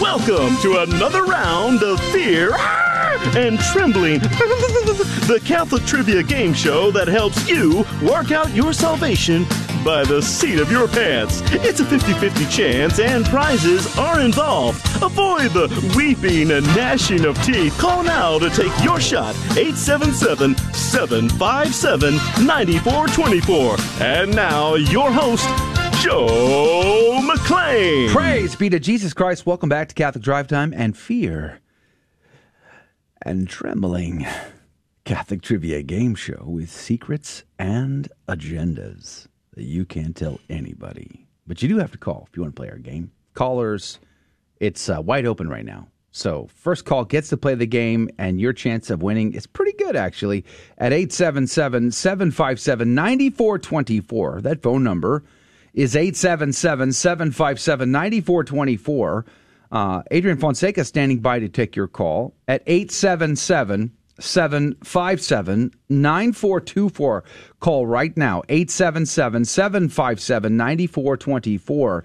Now, here's the deal, though, all right? I have some trivia questions, but we secretly, behind the scenes, we don't tell anybody this, but we like to teach the faith. So we look for teachable moments in the questions. And you're only going to learn one thing today. There's only one thing you're going to learn today. The other two are totally giveaways. They're absolute giveaways. So that means you're going to learn one thing, praise be to God. And then you're going to have a laugh, hopefully, anyway. That's the goal, is to have a chuckle, a good time. and we appreciate it when they laugh with us. And then you can win prizes, which makes this a winner for everybody involved because you could learn, laugh, or win. And sometimes you could do all of that simultaneously. The kicker is, the secret sauce in all of this is we don't ask the caller the questions, so they don't even need to know the answers. They could win without knowing. It's possible. Praise be to Jesus. So instead of asking the caller, I'll ask Rudy, I'll ask Adrian. One of them will give us a correct answer. The other will give us an incorrect answer, and the caller will then have 15 seconds to make a decision. Whomst do they trust more, Rudy or Adrian? And then they go into the coffee cup of divine providence to win this week's prize, Rudy. Praise be to God. Well, this week we're giving away a copy of the Bella Dodd book that we've been talking about past 2 weeks. We've had Dr. Paul Kengor on the show. If you're interested in listening a little bit about the story about Bella Dodd and what she did, you can go onto our YouTube channel and search for Bella Dodd. Go to Catholic Drive Time, search for Bella Dodd. You'll see all of those videos there. But we're giving away the book, The Devil and Bella Dodd, or Bella Dodd and the Devil. And that's published by Tan Books. So that's what we're going to give away on Friday. Praise awesome. be to God. Praise be to God. Nice tie, Rudy. Thank you. You got the... you got the Irish poplin. You got the whole rich man suit thing going on again. You're looking great, though. Hey, you do look thanks, fantastic. Man. Thank you. Appreciate that. But there is a tie at play today. Good morning to you, Vicky. How are you? I'm good. How about you guys? We are alive, and that counts, Vicky. That counts. There you go. Praise be to Jesus. Now, where are you calling from, Vicky? Dallas area, Guadalupe Radio, 9:10 a.m. 9:10 a.m. Nice. Our good friend Dave Palmer up there, Sissel, and all of our friends up there in the North Texas region. We're so grateful to be a part of the GRN family. Annie. Yep. Annie Ortiz. Amen. Preach it, Vicky. Preach it. Now, where do you go to church?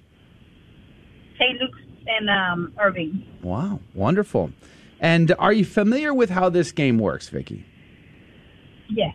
All right. Okay. Well, then you know it's you and me together against the other two. I'm your only friend in this. I'm your guide, your tour guide, your trustworthy counselor, the only person you should put your trust in. Sorry, I still have a little cough. I can tell. You should get the ointment for that. But let's play the game, Vicky. We're going to go with Rudy first, tie and all. Good morning to you, Rudy. Good morning.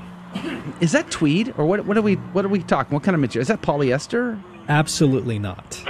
Not today, at least. That would be This beneath is you. a mixture of silk. I see. And wool. Silk, like Chinese silk, or what kind of silk? Silk of made out of worms of some sort. Okay. All right, are you ready, sir? I am ready. Praise be to God. Let's start with a super easy one. Okay. I mean, I don't even know why we're asking this one. It's just that level of easy. All right. But nonetheless, we shall try. Where did Juan Diego, some would say Saint Juan Diego, He's not a saint? Where did he observe an apparition of Our Lady?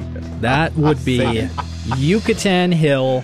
He was making a left at the pyramid. Okay. And then he saw something, a light, and he went up the hill because he was following the light. And that's where he saw Our Lady, Yucatan Hill. Blown. So head towards Yucatan Hill, take a left. Take a left at the pyramid. Head towards the pyramid, take a left, up Yucatan Hill, boom. Right there. Right there. That's how that...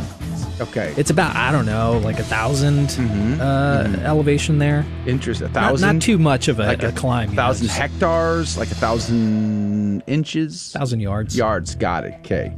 All right, let's see what Brother Adrian has to say here. Now, Adrian, I know that you have advanced degrees in observationology. So could you, I know that because I saw it on Twitter, but could you tell me, where did Saint Juan Diego observe an apparition of Our Lady? Right, yes. Well, as someone who has a PhD in observationology, as you clearly stated. Rightly so. I know all things that people have observed. Yes. And so that means the answer is clearly Guadalupe, Mexico. I see. Not Yucatan Hill. You're not going with that one. Not Yucatan Hill. Okay. All right, Vicky in Dallas, going to St. Luke's in Irvine. Who is right, who is wrong here? Adrian says St. Juan Diego observed Our Lady at Guadalupe in Mexico versus Rudy is on the hook for Yucatan Hill. 15 seconds on the clock. Who is right? Who is wrong? Vicky, what say you? It was Tepeyac Hill. Ooh. And Mexico City. The survey says. Yes, so wise.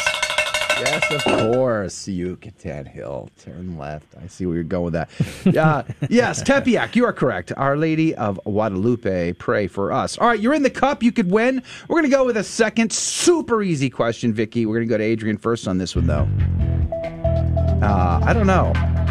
This could be hard for Adrian, actually. This is the hardest question we've ever had in the history of the show. I mean, I've heard from priests who have allowed Adrian to serve as altar server, and candles were not your strong suit, from what I was told.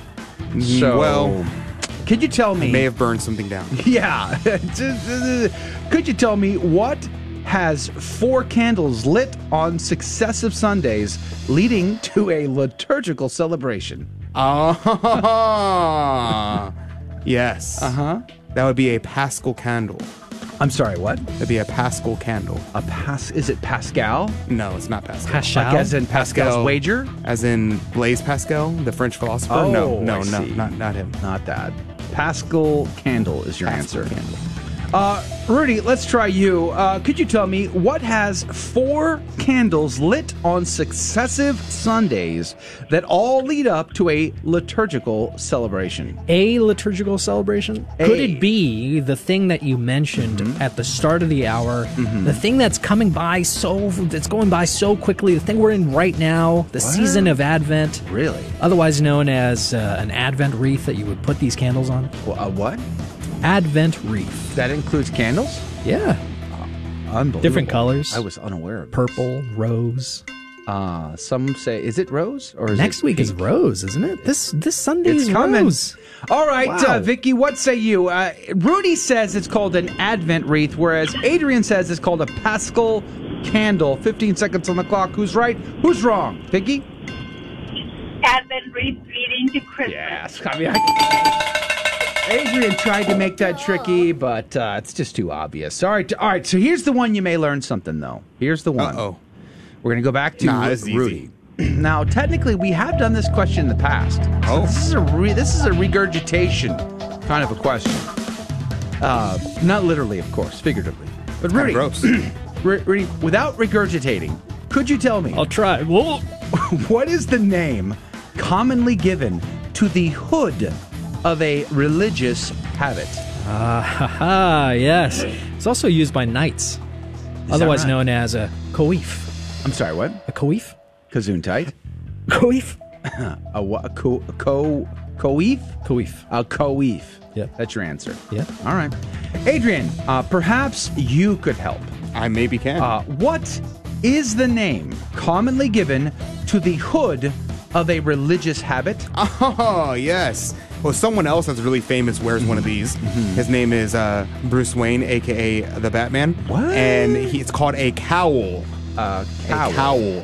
Cowl. So, in my defense, Vicky, I told you, I warned you, this would be a hard one. Is this hood worn by religious and a religious habit? Is it a cowl, as Adrian says, or a coif, as Rudy suggests? 15 seconds on the clock. Who's right? Who's wrong? Vicky, what say you?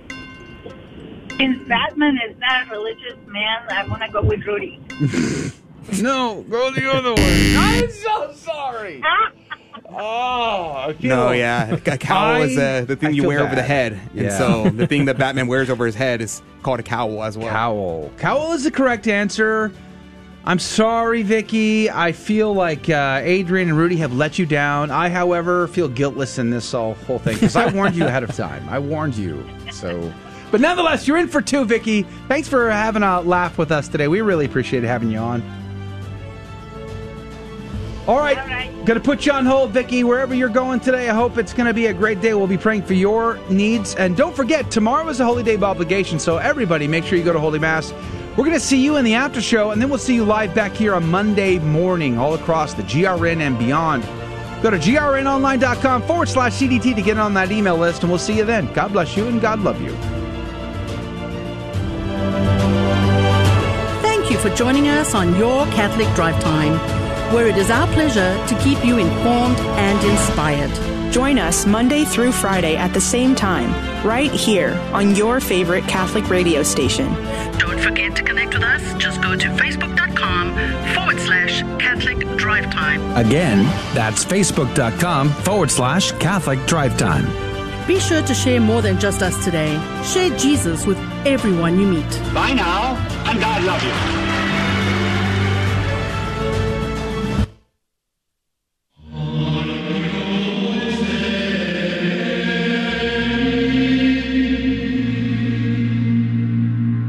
The Guadalupe Radio Network now brings you the Holy Sacrifice of the Mass from the chapel at Our Lady of Corpus Christi in Corpus Christi, Texas. Welcome to the Holy Mass, live from Our Lady of Corpus Christi, home of the SOLT community. For more information, visit solt.net or ourladyofcorpuschristi.org. Today we celebrate the memorial of Saint Ambrose. This holy sacrifice of the Mass is being offered for all those listening in on the Guadalupe Radio Network and all of our online viewers. Please join in singing For All the Saints. For all the saints who from their labors rest, who thee by faith before the world confessed, thy name, O Jesus, be forever blessed. Alleluia,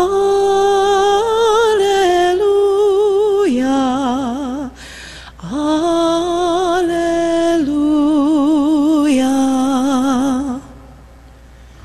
In the name of the Father, and of the Son, and of the Holy Spirit. Amen. Grace to you and peace from God our Father and the Lord Jesus Christ. Be with your spirit. My brothers and sisters, let us acknowledge our sins and so prepare ourselves to celebrate the sacred mysteries.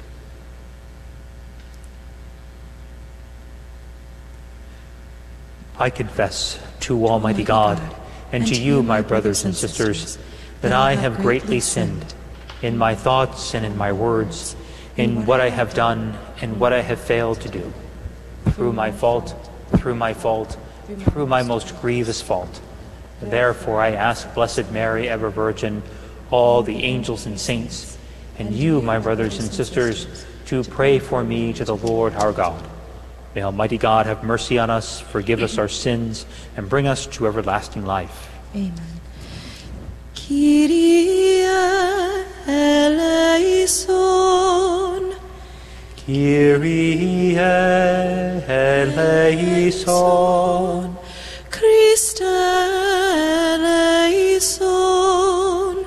Christe eleison. Kyrie eleison. Kyrie eleison.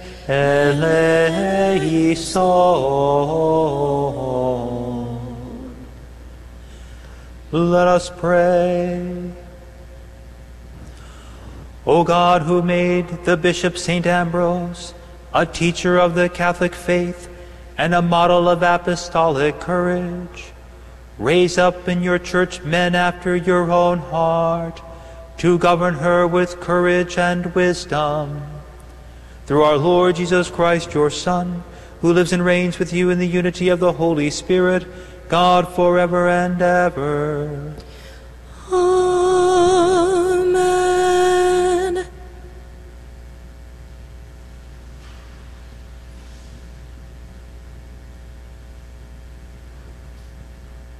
A reading from the book of the prophet Isaiah. To whom can you liken me as an equal, says the Holy One. Lift up your eyes on high, and see who has created these things. He leads out their army and numbers them, calling them all by name. By his great might and the strength of his power, not one of them is missing. Why, O Jacob, do you say, and declare, O Israel, my way is hidden from the Lord, and my right is disregarded by my God? Do you not know, or have you not heard? The Lord is the eternal God, creator of the ends of the earth. He does not faint nor grow weary, and his knowledge is beyond scrutiny. He gives strength to the fainting, for the weak he makes vigor abound. Though young men faint and grow weary, and youth stagger and fall, They that hope in the Lord will renew their strength. They will soar as with eagle's wings. They will run and not grow weary, walk and not grow faint. The word of the Lord. Thanks be to God.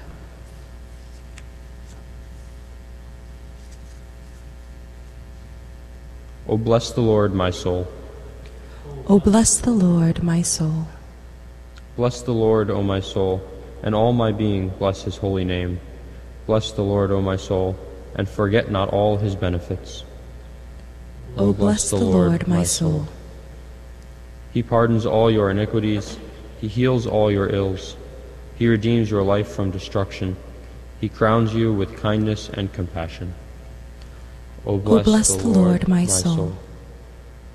Merciful and gracious is the Lord, slow to anger and abounding in kindness. Not according to our sin does he deal with us, nor does he requite us according to our crimes. O bless the Lord, my soul. Alleluia, alleluia, alleluia, alleluia, alleluia, alleluia. Behold, the Lord comes to save his people. Blessed are those prepared to meet him. Alleluia, alleluia, alleluia. The Lord be with you. And with your spirit. A reading from the Holy Gospel according to Matthew. Glory to you, O Lord. Jesus said to the crowds, "Come to me, all you who labor and are burdened, and I will give you rest. Take my yoke upon you and learn from me, for I am meek and humble of heart, and you will find rest for yourselves. For my yoke is easy and my burden light." The Gospel of the Lord. Praise to you, Lord Jesus Christ. We're really only a quarter of our journey through this Advent season, and the readings remind us that if we find ourselves burdened, if we find ourselves weary, that we have to come to the Lord. He is there, He comes to save us, and He comes to give us strength. That beautiful first reading from the prophet Isaiah speaks of that young men faint and grow weary, youths stagger and fall. They that hope in the Lord will renew their strength. They will soar as with eagle's wings. They will run and not grow weary, walk and not grow faint.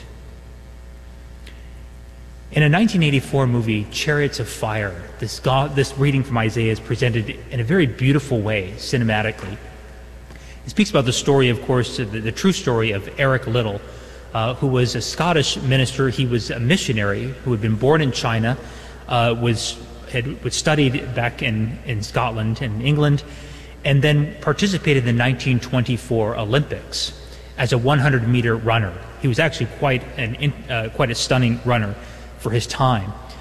However, when he was on his way to run in the 24 Olympics in Paris, he realized that the heats, which were the qualifying races to get into the final race for the medal, was going to be held on Sunday. And he recognized that the reason why he had taken this journey of running was to give God glory. And he said that he feels God's pleasure when he runs. And he really was a model of trying to glorify God and not himself in his running. So he made a very bold decision and decided that he was not going to run on Sunday. He was not going to run the heats in order to qualify for his best race. Of course, he got a lot of flack for this, and he ended up running the 400-meter on a weekday and got the gold medal.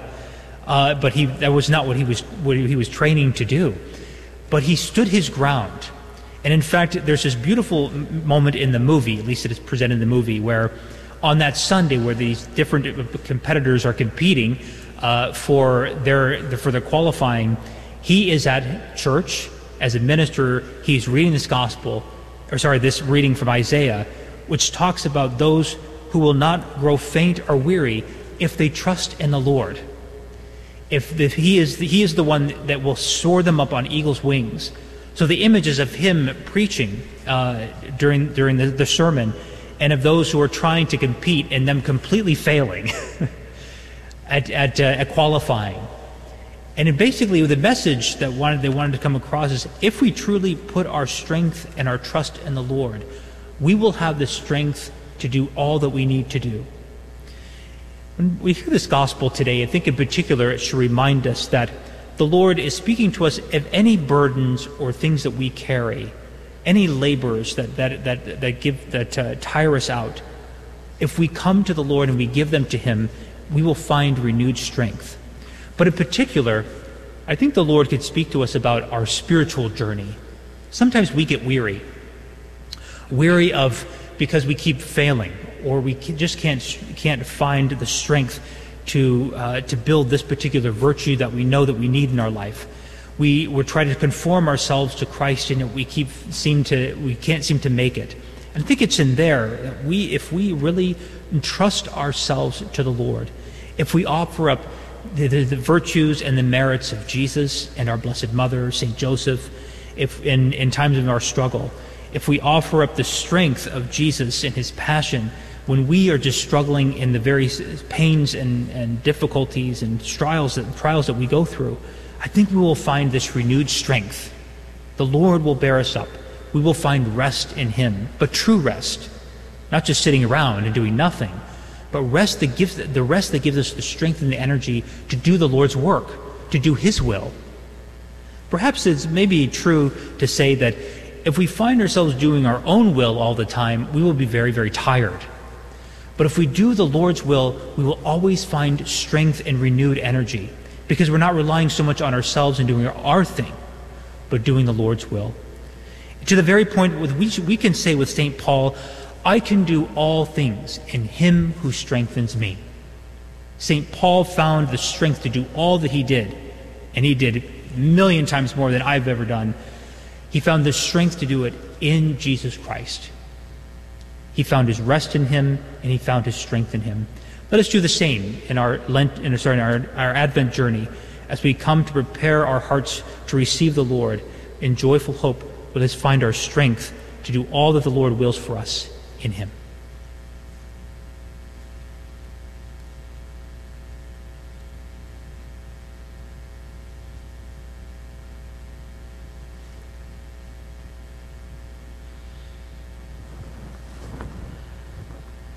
As we wait with longing the coming of our Lord Jesus Christ, dear brothers and sisters, let us with renewed devotion beseech His mercy, that as He came into the world to bring the good news to the poor and heal the contrite of heart, so in our time also He may bring salvation to all in need. Let us pray that Christ may visit His church and keep watch over her always. Let us pray to the Lord. Lord, hear our prayer. That under the protection of Christ our times may be peaceful. Let us pray to the Lord. Lord, hear our prayer. That Christ may banish disease, drive out hunger, and ward off every affliction. Let us pray to the Lord. Lord, hear our prayer. That as witnesses to Christ's love before all, we may abide in the truth. Let us pray to the Lord. Lord, hear our prayer. That we may find renewed strength in entrusting all of our work and doing God's will to Christ. We may find rest from our labors and strength in our weariness. We pray to the Lord. Lord, hear our prayer. For those who are suffering, those who are homeless, those who are unemployed, those who have difficult needs in their life, struggle from depression or loneliness, that the Lord may console them with His healing touch, we pray to the Lord. Lord, hear our prayer. For the intentions of those who are joining us online through Guadalupe Radio, for all those who have asked us to pray for them, for all those who have died and the holy souls in purgatory, they may rest in peace. We pray to the Lord. Lord, hear our prayer. Almighty ever-living God, who brings salvation to all, and desire that no one should perish. Hear the prayers of your people and grant that the course of our world may be directed by your peaceful rule, and your church rejoice in tranquility and devotion through Christ our Lord. Amen. Our offertory song is I Heard the Voice of Jesus Say. I heard the voice of Jesus say, Come unto me and rest. Lay down, O weary one, lay down thy head upon my breast. I came to Jesus as I was, so weary, worn, and sad. I found in him a resting place, and he has made me glad. I heard the voice of Jesus say, Behold, I freely give the living water. Thirsty one, stoop down and drink and live. I came to Jesus and I drank of that life-giving stream. My thirst was quenched, my soul revived, and now I live in him. Pray, brothers and sisters, that my sacrifice and yours may be acceptable to God, the Almighty Father. May the Lord accept the sacrifice at your hands for the praise and glory of his name, for our good and the good of all his holy church. As we celebrate the divine mysteries, O Lord, we pray, may the Holy Spirit fill us with that light of faith by which he constantly enlightened St. Ambrose for the spreading of your glory, through Christ our Lord. Amen.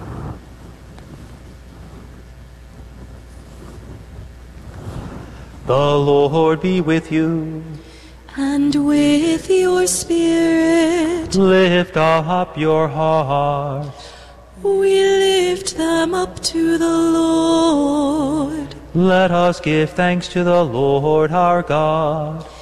It is right and just. It is truly right and just, our duty and our salvation, always and everywhere to give you thanks, Lord, Holy Father, Almighty and Eternal God, through Christ our Lord. For he assumed at his first coming the lowliness of human flesh, and so fulfilled the design you formed long ago, and opened for us the way to eternal salvation. That when he comes again in glory and majesty, and all is at last made manifest, we who watch for that day may inherit the great promise in which now we dare to hope. And so with angels and archangels, with thrones and dominions, and with all the hosts and powers of heaven, we sing the hymn of your glory, as without end we acclaim. Sanctus, Sanctus,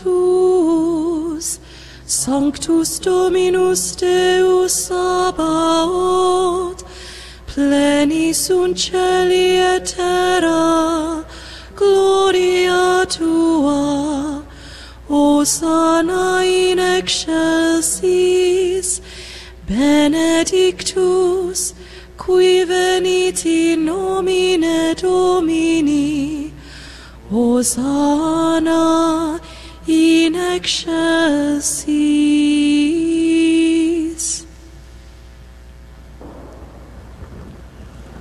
You are indeed holy, O Lord, the fount of all holiness. Make holy, therefore, these gifts, we pray, by sending down your Spirit upon them like the dewfall.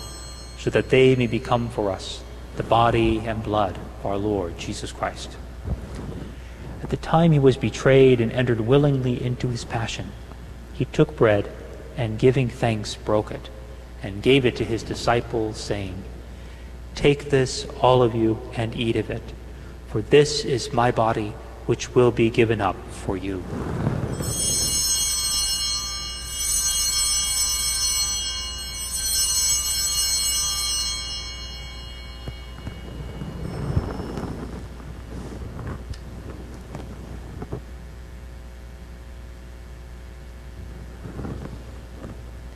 In a similar way, when supper was ended, he took the chalice, and once more giving thanks, he gave it to his disciples, saying, "Take this, all of you, and drink from it, for this is the chalice of my blood, the blood of the new and eternal covenant, which will be poured out for you and for many for the forgiveness of sins. Do this in memory of me."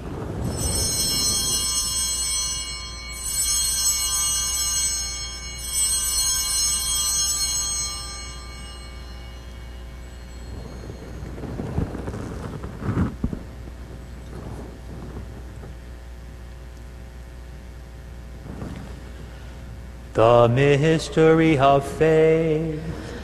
We proclaim your death, O Lord, and profess your resurrection until you come again.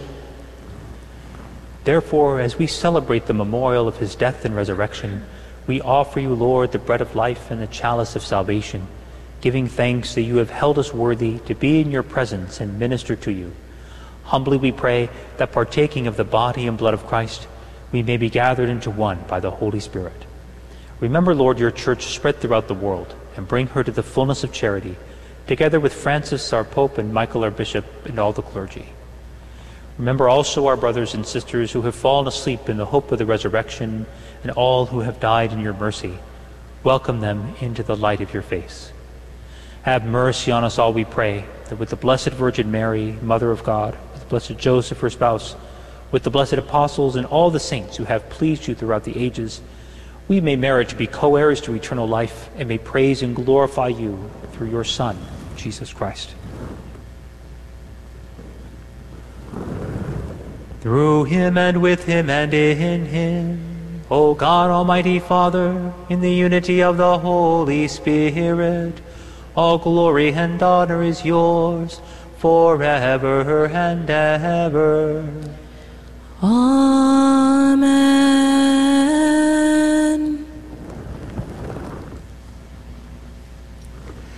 At the Savior's command, informed by divine teaching, we dare to say, Our Father, who art in heaven, hallowed be thy name. Thy kingdom come, thy will be done, on earth as it is in heaven. Give us this day our daily bread, and forgive us our trespasses, as we forgive those who trespass against us.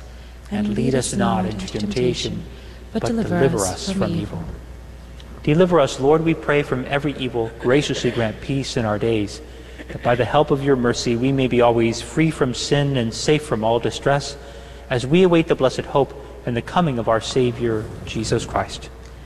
For the kingdom, the power, and the glory are yours, now and forever. Lord Jesus Christ, who said to your apostles, Peace I leave you, my peace I give you, look not on our sins, but on the faith of your church, and graciously grant her peace and unity in accordance with your will, who live and reign forever and ever. Amen. The peace of the Lord be with you always. And with your spirit. Let's offer each other the sign of peace.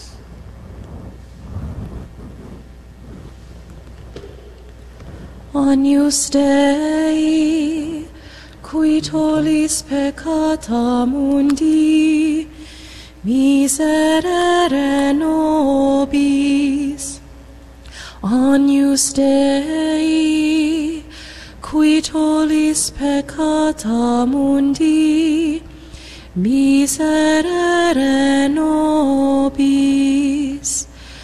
Agnus Dei, qui tollis peccata mundi, dona nobis pacem.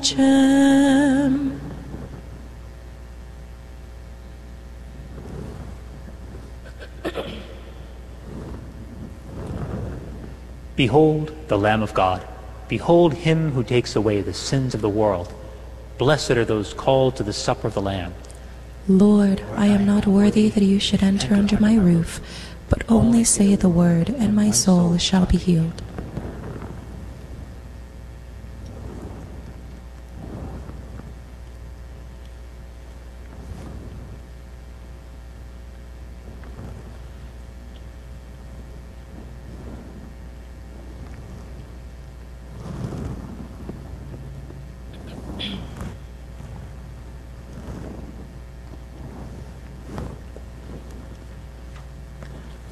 He who ponders the law of the Lord day and night will yield fruit in due season.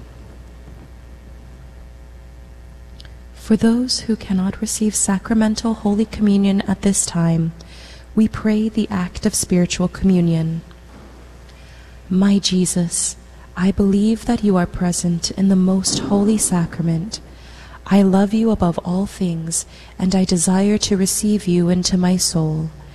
Since I cannot at this moment receive you sacramentally, come at least spiritually into my heart. I embrace you as if you were already there, and unite myself wholly to you. Never permit me to be separated from you. Amen. Our communion song is, O Lord, I am not worthy. O Lord, I am not worthy that thou shouldst come to me, but speak the word of comfort, my spirit healed shall be, and humbly I receive thee, the bridegroom of my soul. No more by sin to grieve thee, or fly thy sweet control. Eternal Holy Spirit, unworthy though I be, prepare me to receive him and trust the word to me. Increase my faith, dear Jesus, in thy real presence here, and make me feel most deeply that thou to me art near. Let us pray. Lead us, who have been strengthened by the power of this sacrament, O Lord, so to profit from the teaching of St. Ambrose, that hastening fearlessly along your paths, we may be prepared for the delights of the eternal banquet through Christ our Lord. Amen. The Lord be with you. And with your spirit. May Almighty God bless you, the Father, and the Son, and the Holy Spirit. Amen. Go in peace, glorifying the Lord by your life. Thanks be to God. Salve Regina.